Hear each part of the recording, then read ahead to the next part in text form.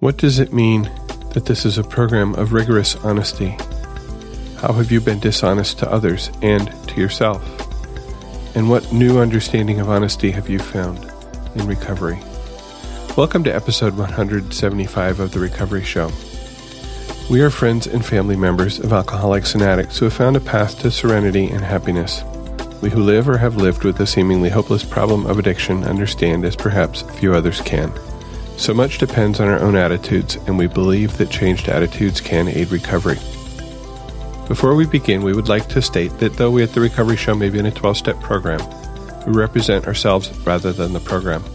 During this show, we will share our own experiences. The opinions expressed here are strictly those of the person who gave them.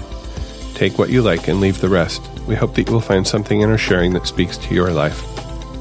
My name is Spencer, and I'm your host today. I found a recording of a workshop on honesty. It was given by Michelle R. and Kim G. at the 2013 Journey to Serenity Festival in Saskatchewan.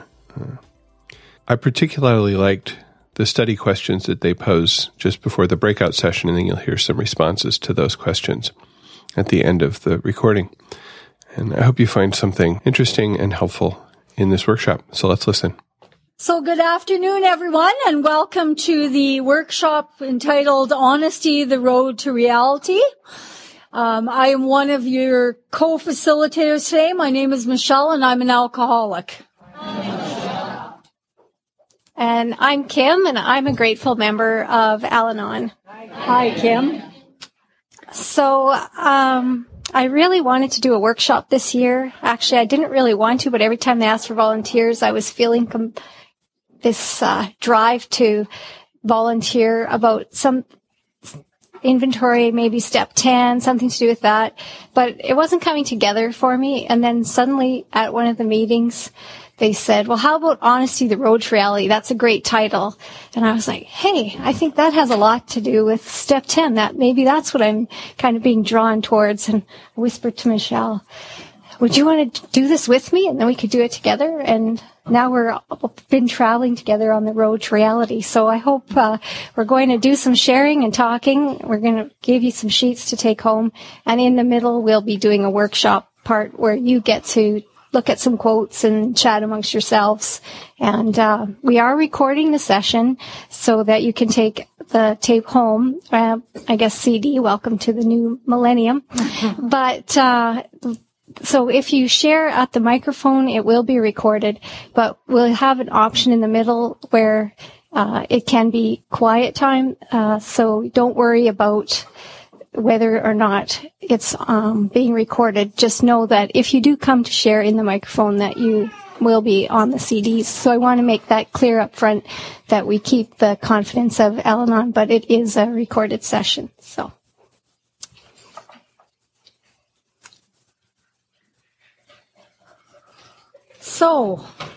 Start with your sharing. okay. So, yes, Loretta. Okay. Yes. It does not attach, yeah. So you're just going to have to be loud. Okay. Thank you. And was that a hint I should be quieter? Okay. I'm used to talking to old people, so I really know how to project my voice. So,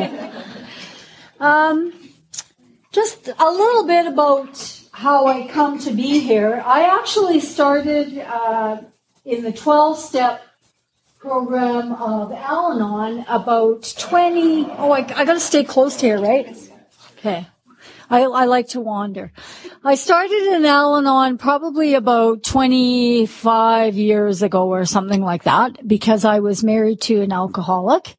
And I went to Al-Anon, and Al-Anon saved my life. I remember I went to my first meeting, and it was the Eastview group, and they had a newcomers group.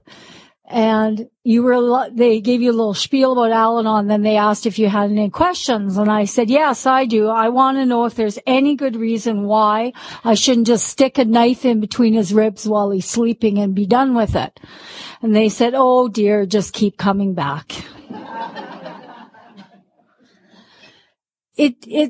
based on that first question, which I'm sure none of you lovely people said at your first Al-Anon, it wasn't much of a surprise to anyone except for me maybe that I eventually ended up in Alcoholics Anonymous a few years later.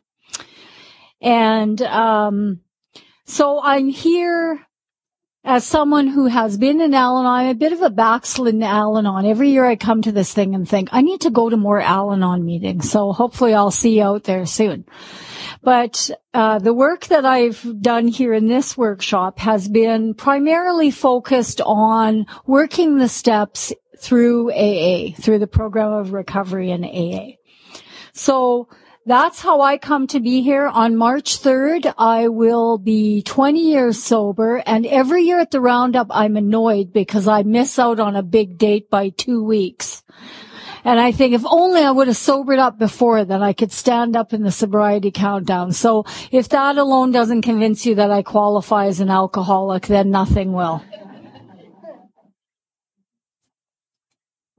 Okay, and so we balance each other off because I'm the codependent person that's mellow and quiet, and I would never admit to somebody that I wanted to stab my spouse, whether it was true or not. Before program, now my sponsor would know if that was the case, and I'm not saying it is. So I could basically have you listen to Bryce's story, take out the part about having a relationship with an exotic dancer or having a beard, and it's pretty much the same kind of story. I came from a family where just things were off, and I wasn't sure exactly why. We definitely followed the I keep thinking that the mic is on to talk to you. Can you hear me now? Yeah. So don't share what's happening. Just don't tell people what's really going on. You have to pretend that life is really great outside of the home, and then inside, if no one else is there from outside the family, you just kind of wandered around on your own business or under acute surveillance. There was like no in between of those 2 points. And so you couldn't really be honest outside the home, because we had to keep up this idea about what was or was not going on. And you couldn't be honest inside the home because I never knew what kind of mood my parents would be in. Would it be a day where things would be funny? Would it be a day where there's a hair trigger temper? So I could often, as a codependent with developing those skills early, I could often tell what kind of mood was in the house and what kind of day it was, but you could never really be sure. So it was safer just not to bother trying to be honest.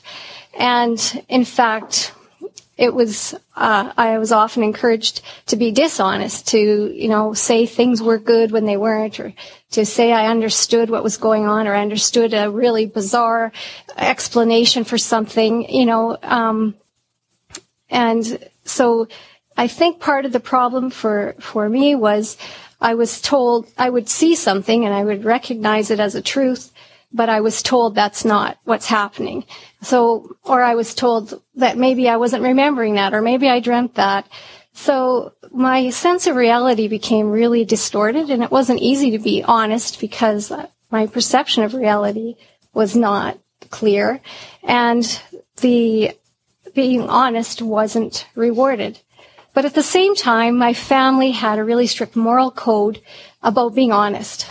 And so I always did pride myself about being an honest person. And when I came to the program, that was one of my biggest surprises, is finding out how much of my life I lived in deception or denial, which is a form of dishonesty.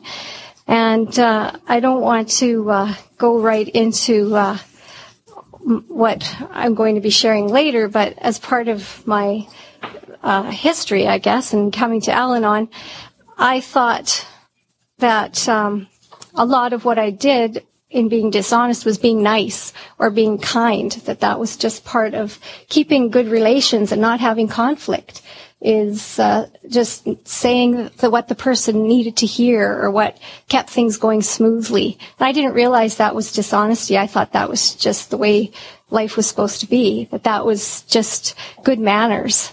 And I started to find out in Al-Anon that that's actually a form of denial and a form of dishonesty that is not healthy, and it's not good for you or being in a unit.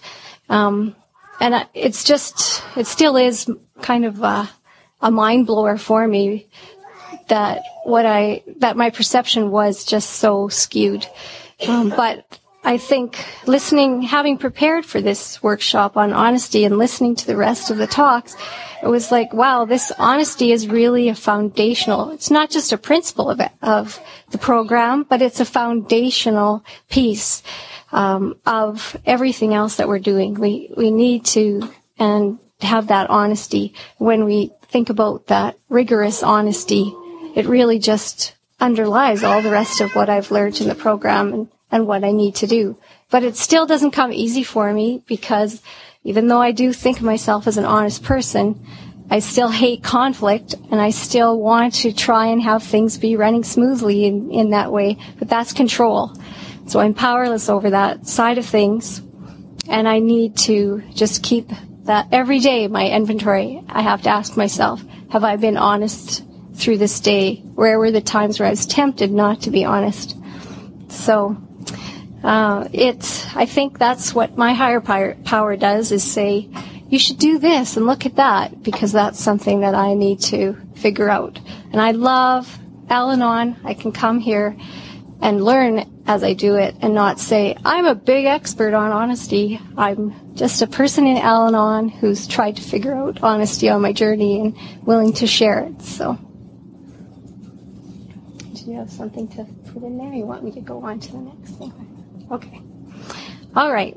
So we are going to talk through the steps and look at the principle of honesty in how it comes into each one. As it says on the handout, that often when we start to thinking about honesty, we only think about that we need to be honest with others in our communication. We need to, like they say what you mean what you say. And our slogan, think, is it thoughtful, honest, intelligent, necessary, and kind? So honest is right in there. We have to ask ourselves before we communicate, is this an honest thing I'm about to say, or is there something else going on behind it? But once we started looking at honesty, we could see that it really was the factor that we try to bring into the fabric of our lives and make all the steps work together. So in step 1, 2, and 3, we build that foundation that helps us to trust that we have a higher power and that we can afford to be honest, that God cares for us no matter what, and it's safe to go ahead and be honest. One of the speakers yesterday mentioned that honesty was the main principle of step 1. And I think I hadn't thought of it that way, and I appreciated hearing that. And to me, you admit that, so it is honesty. But to me, I didn't get to that point till step 4. It took me all the way to step 4 to really dig into my life and become honest with where I was at and what was going on. And so in step 4, we make a searching and fearless moral inventory of ourselves. And that requires honesty if we want to be effective. So I use the Blueprint for Progress to do my step 4. And actually I tried a bunch of different things, but step 4, the very second section in the Blueprint for Progress, is honesty. If you read Blueprint for Progress, it starts by saying that step 4 is an exercise in perception, a way to distinguish between what works in our lives and what is no longer useful or necessary. Being aware of what we did yesterday can help us understand and accept who we are today. So tomorrow we can become the people we want to be. Initially, our only task is to be as honest as we can. If we are truly honest, we will find out certain things we did wrong and identify some of the people to who we owe amends. So basically, the only criteria of that step is to be honest with ourselves, and leads to that fearlessness and that searching, that we can really dig into it. Al-Anon works, and some other literature uses the term self-honesty. And I think that was my problem too, is that it's hard to just look and see for myself. How can I be honest with myself? And what have I hidden? What are my hidden secrets? I love that term, that the secrets that we keep are not only secrets from others, but secrets from ourselves. When I was doing getting ready to do my first fifth step, I asked myself, is there a secret that I don't want to tell? And I found that I did have still one secret that I was kind of keeping in my pocket on that. And I thought, that is the one that I have to tell for sure. Anything else on my list, if I'm comfortable enough to tell it, it's important for me to tell. But the secret that I still think I should keep to myself is the one that's weighing on me, and I need to let it go. In step 4 in the Blueprint to Progress, they ask us to explore dishonesty as a part of our lives in our childhood. How did I fail to tell the truth as a child? And that question really got me started at thinking, what do you mean? Like, what truths can't you tell as a kid? And so that, what could I not say about my childhood? What could I not say to my parents? And then it moves into dishonesty as an adult. What kind of specific examples do you have? How have you maybe not been honest? And then this becomes dishonest habits. Some of the questions that the Progress asks is, what stories do I pass on without checking if they are true? And to me, that's the definition of gossip. One of the definitions of gossip. And I was thinking, I didn't think of myself as a gossip, but I was in a family where people didn't talk to each other about things. I talked to my brother about something, who would talk to my brother, who would talk to my mother. But we didn't always know if it was true or not. And that's not really being honest. I couldn't say, Mom, I feel like this about this event. I had to complain to my brother, who'd complain to someone else. So we couldn't be honest about it. It was indirect instead of direct. How do I compliment people when I feel they've done a good job? It's like, what's this doing in honesty? But I think it was asking me, am I comfortable enough to speak up and give someone praise for something that they've done? For me, as a codependent person, the opposite is more likely true too. How do I discuss something with a person if I feel like it isn't a good job at work maybe, or in my home? I would rather do something over for someone than have bothered them or risk them having a confrontation by saying I really didn't, that there was some problem with what had happened, or that I was uncomfortable with something. And again, I didn't realize that was dishonesty. How can I tell the difference between the way things look to me and the way they really are? What? I was really confused.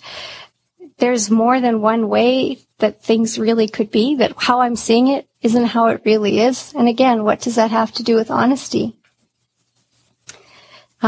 And I think it's important in Al-Anon here that I'll put in another plug for getting a sponsor, because the perspective of your sponsor and the eyeglasses they're wearing, for me, that was very different than the ones I brought to things.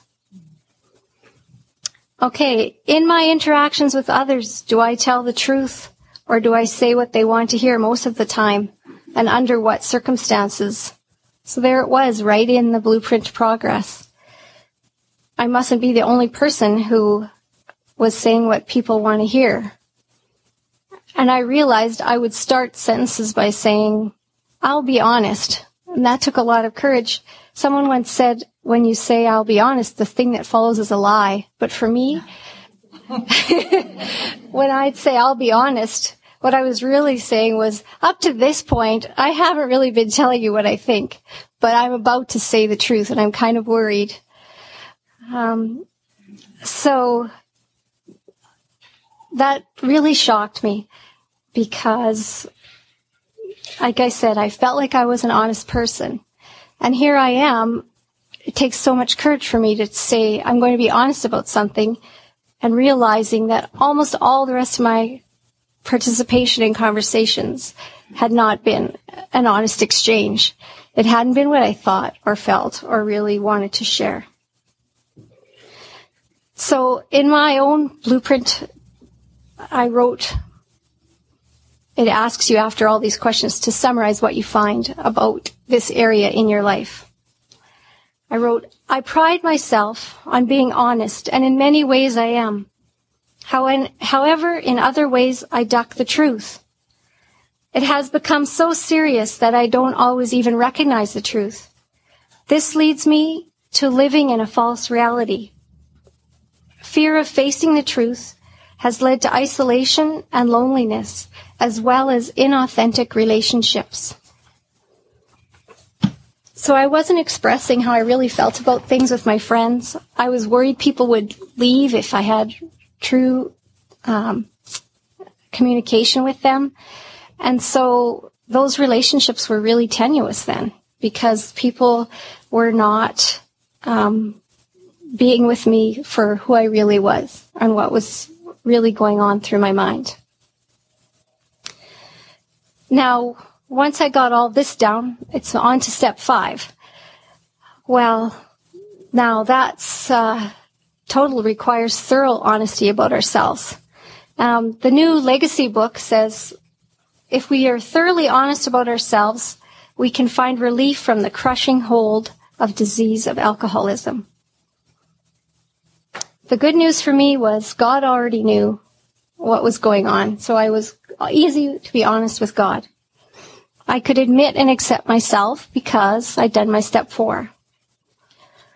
But telling another person was going to be a lot harder. I had kept up a facade, just like in my family, and now I was going to go tell somebody that this was fake, that it wasn't true. But the person that had been in Al-Anon for a long time, she was ready, she heard everything, and she was just totally accepting. And that helped me to accept myself and be able to say, yeah, in Al-Anon, I could be myself. I can be a mess. I can be lost. I can be unsure. And it doesn't matter. In that reaching for personal freedom, someone shared that after step 5, I was free to let go of the weight of the past, which allowed me to change my behaviors in the future. Carrying the heavy burden of secrets was wearisome, and putting the burden down was a difficult risk. However, taking the risk to be honest was worth it, because step 5 is the beginning of a new freedom. And I really felt like that when I walked away from my step 5. I felt like I'd been honest. I'd put out the secrets that I carried, and I was okay, and I could carry on. The questions in the new Legacy book about step 5 are, what walls have I built to hide the person I am from others? So this miscommunication or these perceptions can keep who I really am. Sometimes someone mentioned earlier that wall is an extroversion. For me, it was the same skill I learned as a child, which is hiding out in plain sight by being quiet, skirting the edges, and speaking, being a listener and speaking whatever that person wanted to hear. I could participate in a conversation on anything without actually having an opinion. How does honestly sharing the secrets of my past help me to recover from the emotional damage I endured? And that's a question that we have to just each answer for ourselves. But for me, it was just taking that one step towards putting my visibility back on and just becoming able to step out and say, okay, this is who I am, and this is how I am going to live my life, and this is what I believe. So I find it's still really the thing I struggle with most. I wouldn't have thought honesty would have been even on my list, but it's being my real, true self, being my authentic self, and just carrying forward with that in all of my interactions. Being brave enough and trusting enough to let people know the real me, to trust that I can have healthy relationships where people can disagree and I can have a conflict, and if they stay or go, I'll still survive. And to me, that is all related to just having that courage to be honest and having that faith in my higher power from step 3, that I've always got that care and I've been created in a special way. And so that I can be honest about that. And that is the power of the program, to create each of us in our own way so that we can each go out and share that power.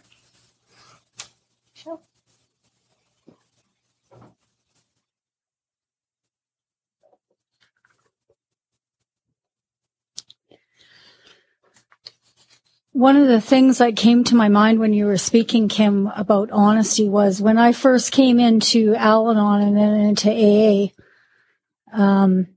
I really struggled with many, many aspects of these 12 steps. But I did one thing. I gave myself one gift that I think has allowed me to survive and even thrive in my life. And that was I gave myself the gift of being honest in a meeting. A lot of my life, I too grew up in an alcoholic home, and a lot of my life was it wasn't safe to say who I was or what was going on in my house.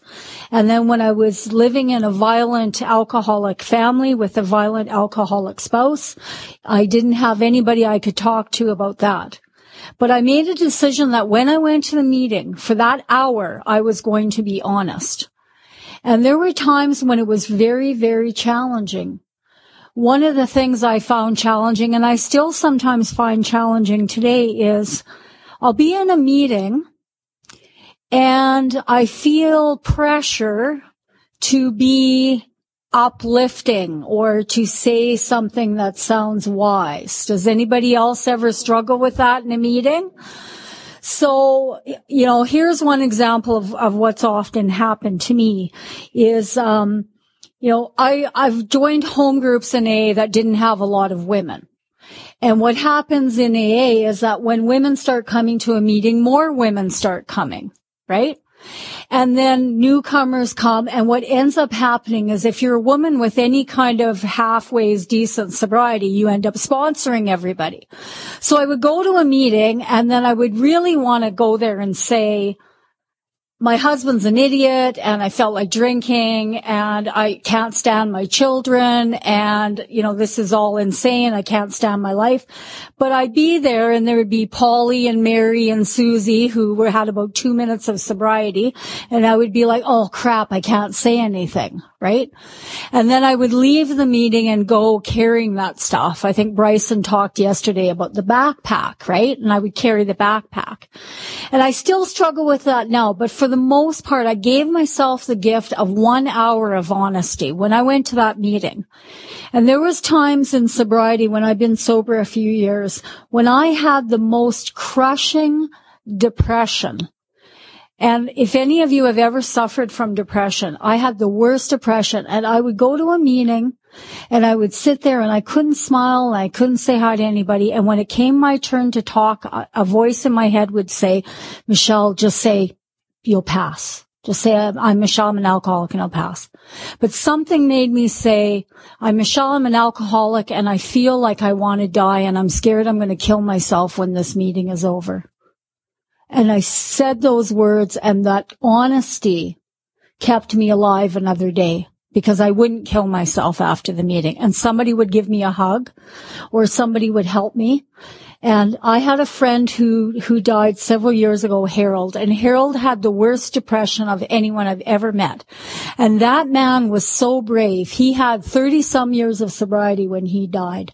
And he went to meeting week after week after week, and people, judged him and thought he was an idiot and he called himself Old Weird Harold because he was kind of weird. And he gave me the courage to keep going, because I thought, if Harold can stay sober week after week when he's got a noose hanging in his garage, I can do it. And that man saved my life. So by giving myself the gift of being honest in a meeting, I gave other people the gift of an open space to be honest too. And like I said, I still struggle with that sometimes. I get caught up in, I've been sober a long time and I need to go to meetings and say something uplifting. Well, you know what? Life isn't always uplifting. And I've had some pretty hard times in sobriety. And I've needed to share that at meetings. I've needed to go to meetings and cry. And you know what? I haven't been judged. People have allowed me to be who I am and to feel what I need to feel. And that's been an amazing gift. But it all started with that one commitment. I'm going to be honest for this 1 hour in this one room. And that's where it started for me. I wanted to focus just a little bit before we break for our own small group discussions and talk about steps 9 and 10 and how they relate to honesty. As I was preparing for this workshop, it became very clear to me that within AA, there's kind of language floating around the rooms that isn't really found in our literature. And Al-Anon people do a much better job, I think, of saying, this is what our literature says. It's not that you can't have your own thoughts, but there's a foundation there. Whereas in AA, because we don't like rules, we like to just make up stuff and pretend that, Bill W. said when he said no such thing, right? And let's remember, Bill W. was kind of whacked. Let's just keep that in mind, right? The guy had issues. So, Step 8 and 9 in AA and in our 12 steps that talks about it. I've heard people say in meetings, and I'm probably going to get myself in trouble, but that's okay. I've heard people say in meetings, I don't have to make amends to that person. If God puts them in my path, I'll do it. Like God is going to get a chartered helicopter and take the person from grade 5 who you beat up every day and drop them right in your path, and then you'll do the amend. And the literature actually says that we need to, A, pray for willingness to make amends to that person, and B, summon up our courage, and it's the words say, head straight for them, in all honesty, to make that amend. Wow, that sucks. I would rather wait around for that old boyfriend I had who lives in Medicine Hat to just show up in Saskatoon, Saskatchewan, and I'll make my amend. But that's not what it says that we need to do. And it's very clear that the only reason we don't make an amend is if it's going to harm someone other than myself. And I'm really glad that Sean shared his story about Revenue Canada, because I've been his friend a long time, and he did it. He paid that sucker off bit by bit by bit. And he took any crappy job that he could take in order to pay that bill. And that's what the program teaches us. We don't make amends just when it's expedient or convenient. We do it because it's the right thing to do. Step 9 is also not designed for us to be free of guilt or to tie up loose ends in our life that might be bothering us when we close our eyes. Again, it says that the real purpose of step 9 is to fit ourselves to be of maximum service to God and the people about us. Working these 12 steps is so much easier when it's just about making me feel good. But here they are trying to say that the real reason to work the steps of recovery is so that we can be of usefulness to God and to other people. I don't know about you, but I like people as a concept. Not so much as a reality. And yet, this is what our program asks us to do, to ask ourselves, how can I be useful to the people around me? It is in the process of doing step 9 that we begin to experience the promises of the program that are found in the Big Book of AA. And I'm not sure exactly what the Al-Anon promises or equivalent might be. But one of the biggest things that's come true for me is the promise that says we will intuitively know how to handle situations that used to baffle us. And for me, that has been the greatest gift of my recovery, is that some of the time, in fact, most of the time now, I know how to do the right thing. I know how to do the right thing. And doing the right thing always involves being loving. Now, I'm not saying I always do the right thing. I just know how to do the right thing. And more times than I used to, I actually sometimes do the right thing. I don't have Kim's problem about I don't want to say anything that nobody does things right. I'm like, this sink is a mess. There's hairs in here, and pick up your dirty laundry. And so I have to learn other issues about saying things in love. But, progress, not perfection, right? Step 10, is the process of continuing to take personal inventory, and the literature talks about doing step 10 in a number of different ways. A spot check inventory during the day. And it tells us to do it whenever we feel restless, irritable, and discontent. And I don't know about you, but I can feel restless, irritable, and discontent and be capable of ruining my life before I even have my first cup of coffee. Some days, right? Step 10 is designed to prevent us from having an emotional hangover, from dealing with those things that we did yesterday, those things we said and did that we're sorry for. The spot check inventory, the moment of stopping during the day to say, hey, wait a minute, why don't I feel good? What's going on with me? Helps us to stop and say, my life, my day is not on the track that I want it to be, and I need to do something different.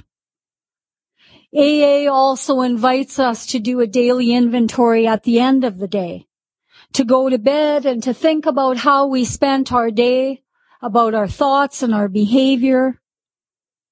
What did we do? Where might we need to change things? Where did we critique or put down someone else and try to hide it by saying we're just trying to be helpful or give constructive criticism?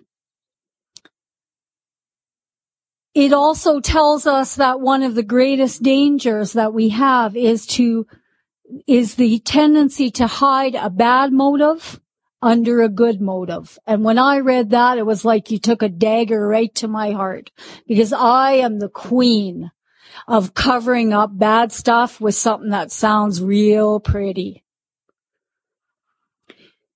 I think it's also important on the road to reality to be willing to continue to take stock of our life as a whole. These are some of the questions that I ask myself on an ongoing basis as I try and work steps 10, 11, and 12. 1, do I spend a good amount of time on things that make the world a more loving place? 2, where am I spending energy on people, places, and things that are draining rather than life-giving? 3, do I appreciate what I have rather than on focusing on what I don't have? 4, am I committed to participating in a community? Examples are a 12-step home group or service work as a volunteer, as a member of a faith community or some kind of community organization. This is a big one for me as an Al-Anon person. 5, am I willing to receive as well as to give? And 6, is my higher power's opinion of me the one that I value most in my life? As we are willing to ask ourselves these questions and to honestly reflect on them, we find ourselves well into a spiritual program of living and developing what I call God consciousness or a God-centered life, where our higher power is the one that helps us to be honest and to live the lives that we are called to live. Really appreciated what Sean said.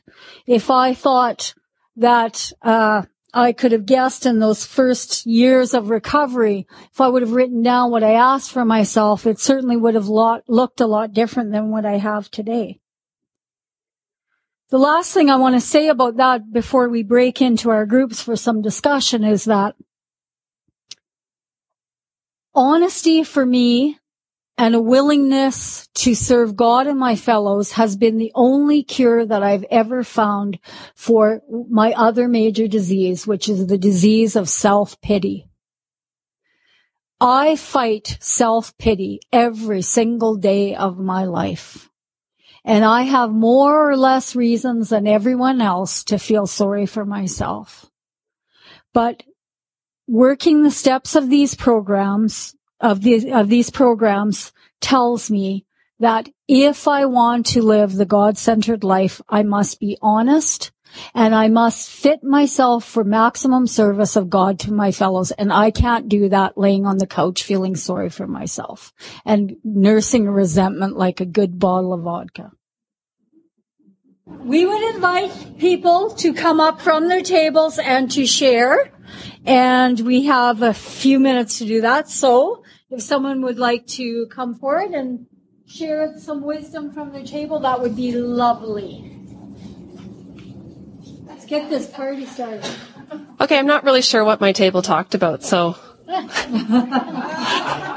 we were talking about honesty and how freeing it is when you can be honest. But, you know, it definitely came up about how safe it is in a meeting to be honest, because you have a pretty good idea of what the reaction will be, right? And it's not going to be, oh, I told you so, any of that, right? There's no judgment. So, when I'm in my outside the room world, where I spend most of my life, like the rest of you, it's really hard to sometimes be honest and not overthink it maybe. What's the reaction going to be? How are they going to take it, right? So it's about trusting that it's okay. Whatever their reaction is, if I'm being truthful and it's not intended to be, I'm not intending to hurt somebody, then being honest feels good. And I'm not responsible for how their reaction will be in that, when you go to make an amends to somebody, if I'm honest about what I did, what I'm owning, I'm not really doing it to get forgiveness or absolution.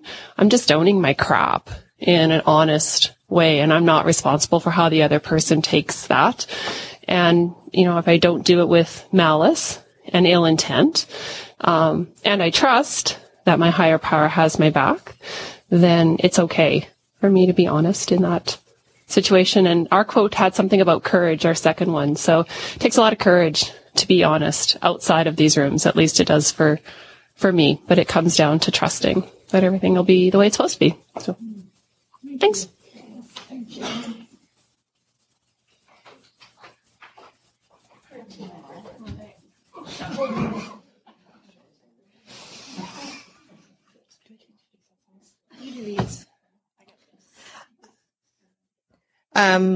We had the first two quotes and a few things that came out at our table. It's interesting, a few times this weekend we've heard about a disease of perception, and just kind of interesting how we tend to talk a lot in meetings or in our literature about denial and look at it from that view, and that's sort of the opposite of honesty, right? But to use the word honesty compared to the word of denial, it's still the same issue, but it's just looking at it through a different lens from the different side, and I thought that was kind of an interesting way to look at the same issue and then maybe see it and think about it differently, because otherwise you're always coming at it at the same direction. We also talked at our table about how, the idea of being dishonest, there was times in our lives where that was necessary. It was survival. And so at those points in our childhood, it was necessary, and it wasn't a bad thing. It was just what we needed to do. And we learned, when it wasn't safe to be honest, because we were around people that didn't make that safe. And so to be in groups where it is safe, and to learn that, we're not those same children anymore, that we can learn a new way. And with our last quote, we talked the idea that being honest is less harmful than being dishonest. And from an Al-Anon perspective, I think sometimes when we first come into program, we can see everything that the alcoholic in our life did and the carnage that they left behind. And I think sometimes we forget about how damaging our behaviors can be. And it's easy for us to justify, well, we did that because of that person. But, I was sharing about how I look back on when my kids were little, and I used to have this image of me being super mom. I felt like I was a married single mother.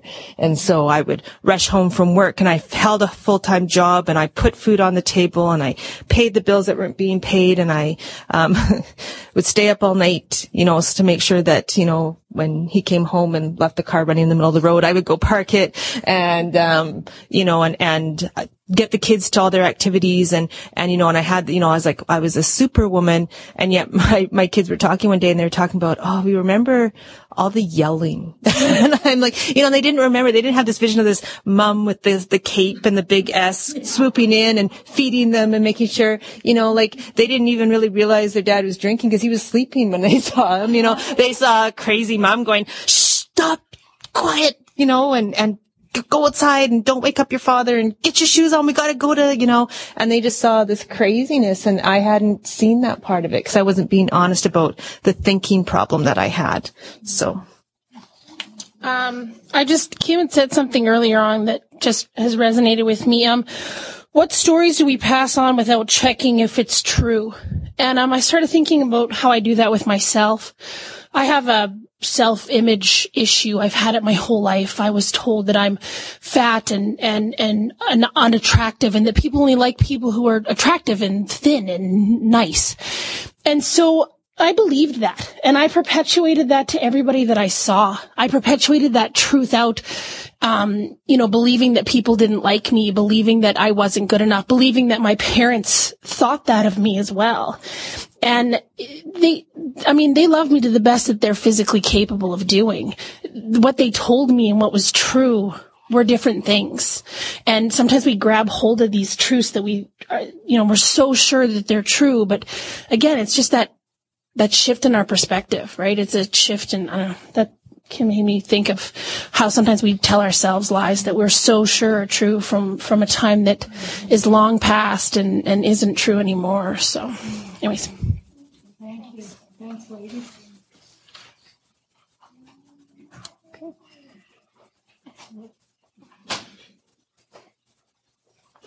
I tried to get out of this.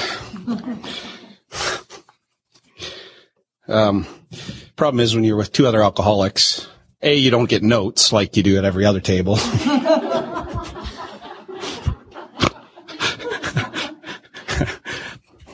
But hey, the good with the bad, right? We actually we focused on the number 4, the quote around respecting others, by swallowing our thoughts and feelings about potentially hot topics. And we started talking about motivations. Why is it that we are swallowing these, what we think are truths, right? Is there something underneath that we're layering? Let's be honest about this. And really, you're just trying to get whatever points you're trying to score in underneath, like you were talking about. also about motivations, like, and I think of myself, emotionally frozen. We also talked about how men and women in general, I was mentioning a book that I had read that was pretty important to me about the 7 principles of marriage. And it talked about how men and women, as a generalization, react differently. And we talked about communication. And so we really focused on the how and how with me in particular, when there's something hot, there's an issue. It's like, they call it in the book being flooded, and my emotions, like my adrenaline jacks right up, and then it takes me a long time to come down. Whereas not so much with women as a generalization. They're able to get into the kind of the zone to speak a lot quicker. Now that's different. That is a generalization, but it certainly is true for me. And so the how of communication and the ability to connect without either going to the two extremes of either not saying anything or blowing, that's where the challenge is to be able to do that. We talked about some ways that worked for us. Like one way that works is writing stuff down. The same kind of idea of the program, right? Where you take that little mini inventory and you take that time away. Of course, the trick being then you have to actually come back to it. You can't let the time go on too far and then just kind of go, oh, well, that's past. Now I'm sure that's done with. That's never going to come up again. Strangely enough, that's where resentment seems to lie, right? And in terms of the risk that's associated with that, the other thing we talked about at the end was around that. There's a couple of challenges with that. First of all, around the how of communication, but also what is that truth? And it relates to the second one about facing painful truths. Because sometimes there's a truth that you will find on one day that seems completely true. That's my reality for that day. But then all of a sudden a little time passes and that's not the same truth anymore because circumstances have changed or something else is going on in your life. And so being able to see that truth for what it is sometimes very challenging, and especially the painful ones, to admit them and then to continue to admit them are not always easy. And so, I don't know, because we're alcoholics, we may have gone way off topic, but that's kind of where we wound up, around honesty and trying to figure that middle path from the extremes that often pull us in either direction in our lives. So. We have time for one more. I'm really sleep deprived, so this is going to sound amazingly brilliant or like babbling nonsense. So you can tell me later how I did. So we discussed the third quote. So at our table, we discussed growing up in a dysfunctional home. That's what we were taught. We were taught to rationalize and to minimize and not be honest. Like, you're not allowed to have feelings. So, we always had people distorting our reality. So it's hard to be honest with yourself when you don't trust yourself to know the truth. When you see what you see and other people tell you, no, that's not what you're seeing. No, I'm not drunk. I'm just whatever. Yeah, we don't tend to trust ourselves because that's not what we were taught. So we also grow up and perpetuate, and when our parents ask us, what were you doing? We'll give them half the truth. We'll tell them what they want to hear. Well, I was out with these people doing this, and you leave out the part they don't want to hear. So I realized finally the harm, once I got into a program, the harm that I was doing to others by not facing the truth. I had a difficult time with my daughter this year because I found out that she wasn't the person I thought she was. That was devastating to me. So, if I just buried my head in the sand, it wouldn't go away. And of course, I'm causing her harm.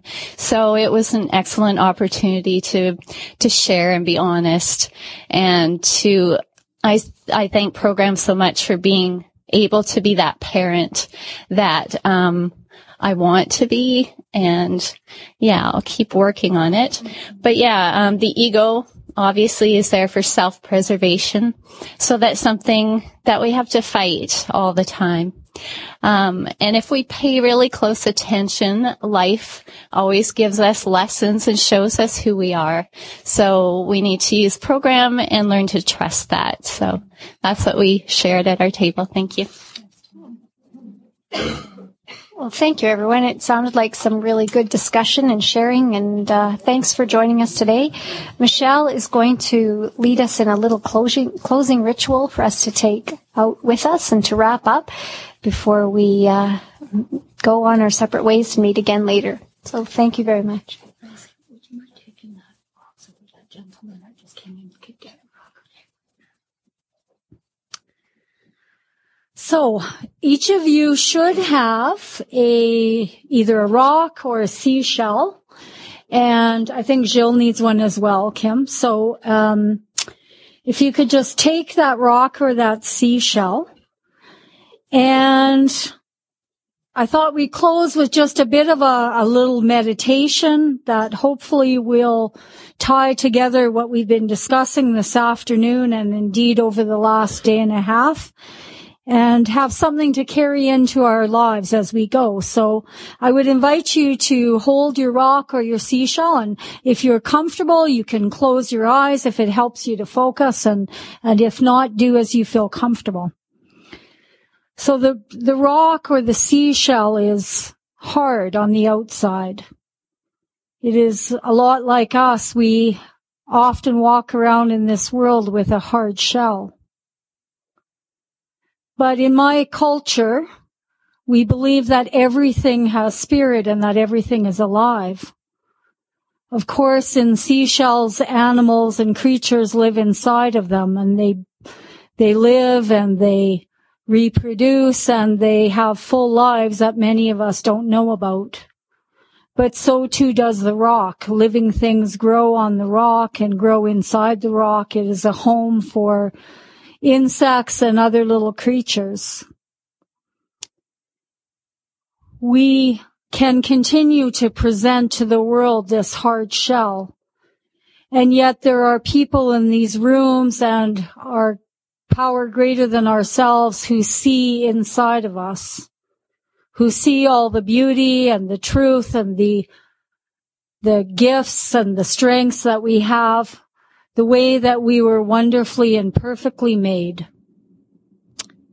I would invite you, as you go into the world, to allow yourself to go into new places where people can see beyond the shell that you present to the world, and to know that each one of us is beloved by that power greater than ourselves, who has made us perfect in form and in function. Thank you. So I always try to pick some music related to the topic, and it was pretty easy today because there's a lot of songs about honesty from both sides of the equation, I guess. The first one that I want to highlight is by Depeche Mode, and I think I've used this song before, but it's called Policy of Truth. And this one presents the proposition that it's not always helpful to be honest.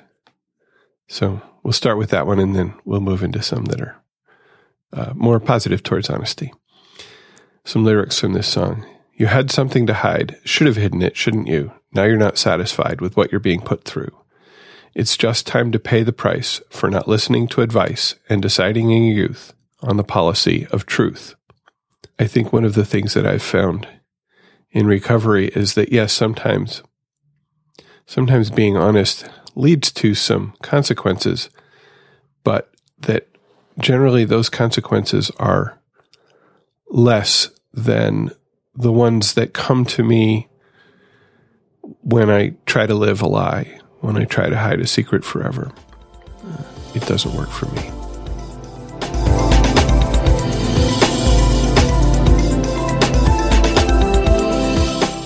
In this section of the podcast, we talk about our lives in recovery, about what's happening in our meetings and in our lives this week. a lot of my recovery this week was focused on self-care. I had a sort of a low-grade cold most of the week. It started to become evident actually before the weekend. I kind of pushed through some events that I really wanted to participate in on the weekend, and then Sunday it caught up to me to the extent that I did not have even the energy to go to my Sunday night Al-Anon meeting. I stayed home and sort of sat on the couch and watched some TV with my wife instead, which enabled me also to have access to Kleenex and to throat lozenges and all those things that I needed at that point. And then Monday for me was a holiday. It's in the U.S., it's a holiday labeled Columbus Day, or in some locales now Indigenous Peoples Day. My company celebrates that holiday, I think, because we're headquartered in New York and it's a state holiday in New York or something. Anyway, so it was a holiday, and I had some plans of things I wanted to do. And I got out in the morning to do the first of those, which was actually to go get dog food because we were totally out of dog food and he hadn't even had breakfast yet. So that was the first thing I had to do. And by the end of that errand, when I got home, I was so tired. I just had to lie down, and I spent basically the whole day lying in bed, which kind of bummed me out because, it was a holiday, and to be sick on holidays is no good. And I had made some plans with a friend to do something together, and he suggested Thursday as a day we could do it. And I said, well, I'll see if I can get the day off work. And I rearranged a couple of meetings and was able to take the day off. And so I felt like that was sort of my holiday that I didn't get on Monday. So again, a little bit of taking care of myself, recognizing my needs, and still taking it easy because the cold was not completely gone. So focus on taking it easy, focus on taking care of myself, I guess, is more the what I was trying to say there. Saturday morning, I did make it to a meeting, and the topic of the table I sat at was Tradition 1. Tradition 1 says, our common welfare should come first. Personal progress for the greatest number depends upon unity. And we had some good discussion about that, and I picked up on one of the sections in the book, Reaching for Personal Freedom, where there was a question or a reading about personal progress and about, I don't have the reading right in front of me, but basically the person who wrote it said that they had always put other people's progress in front of their own, taking care of other people in front of taking care of themselves. And that resonated with me, partly because of my experience where I was taking care of myself this week. Then last night, Sunday, went to my Sunday night meeting. We did the daily reading out of Courage to Change, which is also about self-care. Starts out, when I'm trying to tackle a tough problem or cope with a stressful situation and I've done all I can for the moment, what then? I can do something that will nurture my mind, body, or spirit. Goes on to give some examples. And again, a very, very good discussion around the table. And it just sort of capped off the whole week of self-care with several different aspects of it from the program, which was really neat. Sunday morning, went to church, and the sermon touched on acceptance of pain in our lives as necessary to growth and the ways in which we sometimes try to cover up, push down, hide from our pain, which some people do with drugs and alcohol, and other people do in overachieving or in vegetating, just mindless video games or TV or something like that. And the night before, my wife and I had watched an episode of Grey's Anatomy where one of the topics in the show was that pain is important and that it is necessary for us to pay attention to our pain, to know where it hurts, because that, shows us the things that we might need to address. And if we ignore our pain, then it can get, our situation can get a lot worse. And this was sort of physically illustrated by a young girl who comes into the emergency room with injuries, and it turns out that she basically doesn't feel pain at all and has some very serious injuries because she tells people to punch her in the stomach to show that she doesn't feel pain, and that caused a huge, I think, aneurysm or something, and they had to operate on her. And there were several other examples in the show of people facing up to their pain. And so those two together also sort of formed a little theme for me in the week about recognizing reality. And then I heard this workshop on honesty, and also, that's about recognizing what's real and not hiding from it. So another mini theme this week. Upcoming, I have a discussion with a listener who volunteered to share their story. I'm going to talk about faith and fear, and a new topic that came to me recently that I'm working on about how the program has helped me really discover who I am, and maybe why that's a good thing. I think it's a good thing, generally speaking. You can join our conversation. You can leave a voicemail or send us an email, and you can do that by calling 734-707-8795. You can call right now, 734-707-8795, and leave a voicemail. You can also use the voicemail button on the website to join the conversation from your computer. If you prefer not to use your voice, you can send email to feedback@therecoveryshow.com. We'd love to hear from you. Share your experience, strength, and hope, or your questions about today's topic of honesty or any of our upcoming topics. And if you have a topic you'd like us to talk about, let us know. You can find out everything about the show at our website, which is therecoveryshow.com, which includes notes for each episode, occasional blog, links to the music we talk about, links to other recovery podcasts and websites.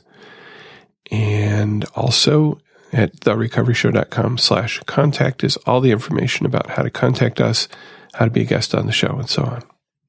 I'm going to take a short break before looking at your voice and emails. The second musical selection, also available on the website, is the song Truth and Honesty by Aretha Franklin. Here's some lyrics. With truth and honesty, that's what we need to hold on to the good stuff we believe in. Before we land up sin sad and free, before we find that it's gone, we could pull it back together. Truth and honesty, open up your hands, show me your heart. Let's stay up till dawn and talk it out. Nothing concealed, no alibi, return into light. Before we start, then all we do is fall apart if I can see the sunlight in your eyes.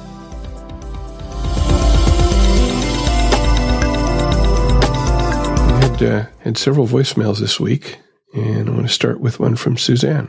Hi, Spencer. This is Suzanne calling, and I'm currently in the Washington, D.C. area, but from Florida. I wanted to first thank you for this week's episode about meeting us where we are, because it's particularly germane to the circumstances of my life currently, as I have been with some pretty significant qualifiers in my world. Recently, I came to the D.C. area to help my parents make a transition to a new home from the home they've lived in for 48 years. It's been very hard on my mom, who likes to drink and is difficult for me to be around. In addition, my brother, who is a very active alcoholic, is staying with me at the home they vacated.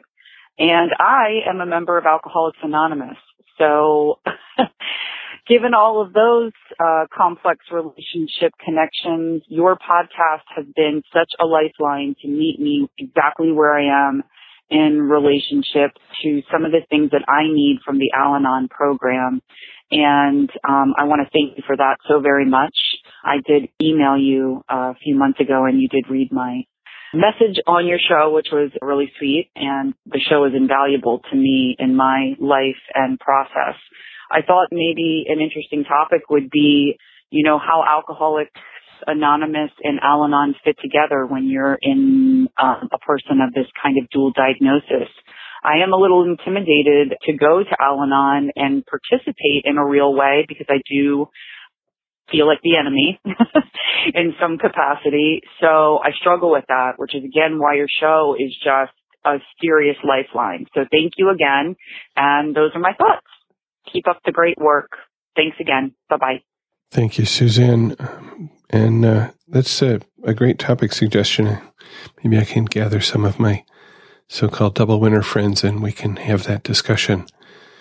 I understand the feeling like the enemy, but again, I'm just going to say the same thing that I say every time this topic comes up, which is at least I understand, and I think many of us, everybody who's been in Al-Anon for a while understands that alcoholics have lots of qualifiers, lots of other alcoholics in their life. And if that doesn't qualify you for Al-Anon, I don't know what would. I guess another thing that a number of my friends who are in both programs manage to do, and maybe this is not easy at the beginning, is to keep those two parts of their life separate and talk about the Al-Anon issues in Al-Anon. And sometimes it took me a long time to realize that somebody was actually in both programs when I only heard them in an Al-Anon meeting. So that might be one way that you would be able to come in and feel a little bit less like the enemy by focusing on the issues that are relevant to the Al-Anon program when you're in those meetings. Just a thought. And again, thanks for the topic idea.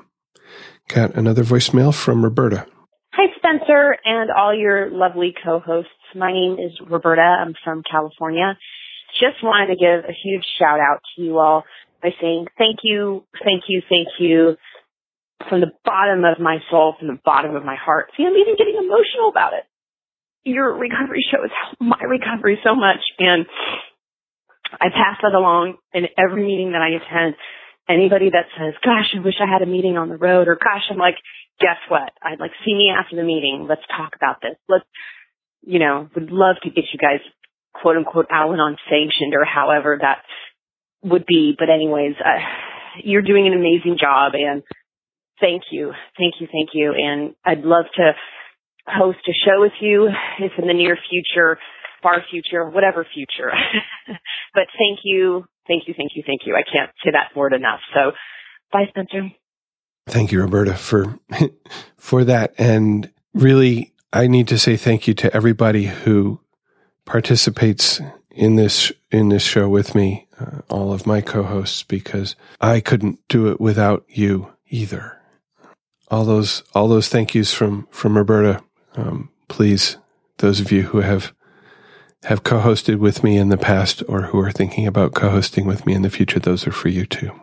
So I want to thank you, Roberta, for sharing the podcast with others and also modeling an appropriate way to do that in an Al-Anon meeting context, which you said you say, hey, if you are interested, talk to me afterwards, because that's the time when we can share things that have helped us that are not conference-approved literature. And as you mentioned also, this podcast is not conference-approved literature. So I'm grateful that you share it, and I'm grateful that you do it in accordance with Al-Anon traditions. Leslie sent us an email. I cannot tell you in words what your show has done for me. There have been so many times when I was so down and in such despair, and your calming voice, topics, and discussions brought me hope. Soon I will be able to donate to the show.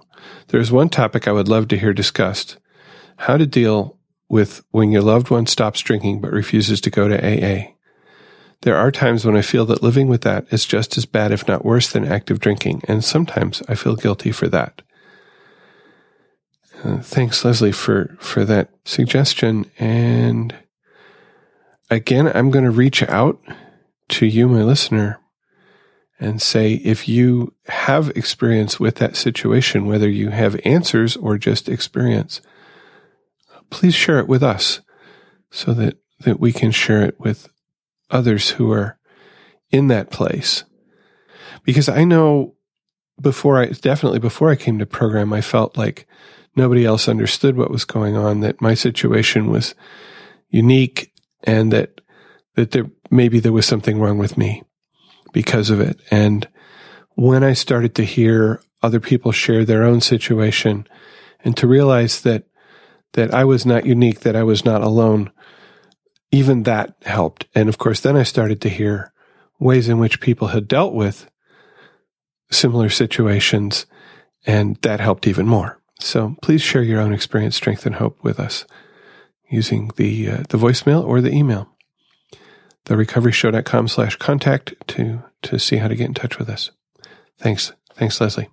I want to close with a voicemail from Lorianne about forgiveness. Hi, my name is Lorianne, and I wanted to actually use my voice to leave some feedback rather than write another email.